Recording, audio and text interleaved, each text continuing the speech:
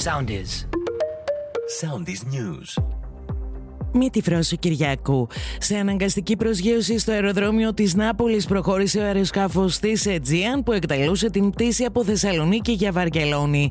Στο αεροσκάφος, στο οποίο επέβαιναν 156 επιβάτες και 6 μέλη του πληρώματος, υπήρξε ένδειξη σταδιακής αποσυμπίεσης στην καμπίνα του αεροσκάφους. Ο κυβερνήτης, όπως προβλέπουν οι διαδικασίες, ζήτησε άδεια αναγκαστικής προσγείωσης στο πλησιέστερο αεροδρόμιο. Όλοι οι επιβάτες και το πλήρωμα είναι ασφαλείς. Ορκίστηκε σήμερα η Βουλή, η οποία προέκυψε από τις εθνικές εκλογές της 25ης Ιουνίου. Αύριο το πρωί η Βουλή θα συνέλθει για την εκλογή Προέδρου και στη συνέχεια Αντιπροέδρων, Κοσμητόρων και Γραμματέων, σύμφωνα με τις προτάσεις των κοινοβουλευτικών τους ομάδων. Την Πέμπτη στις 5 το απόγευμα θα απευθύνει την ομιλία του στη Βουλή στο πλαίσιο των προγραμματικών δηλώσεων της κυβέρνησης ο Κυριάκος Μητσοτάκης.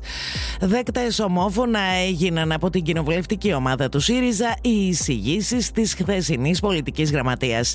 Έτσι, γραμματέας της κοινοβουλευτικής ομάδας θα είναι ο Διονύσης Καλαματιανός, για αντιπρόεδρος της Βουλής θα προταθεί η Όλγα Γεροβασίλη, ενώ επικεφαλής της κοινοβουλευτικής ομάδας θα είναι ο Σωκράτης Φάμελος.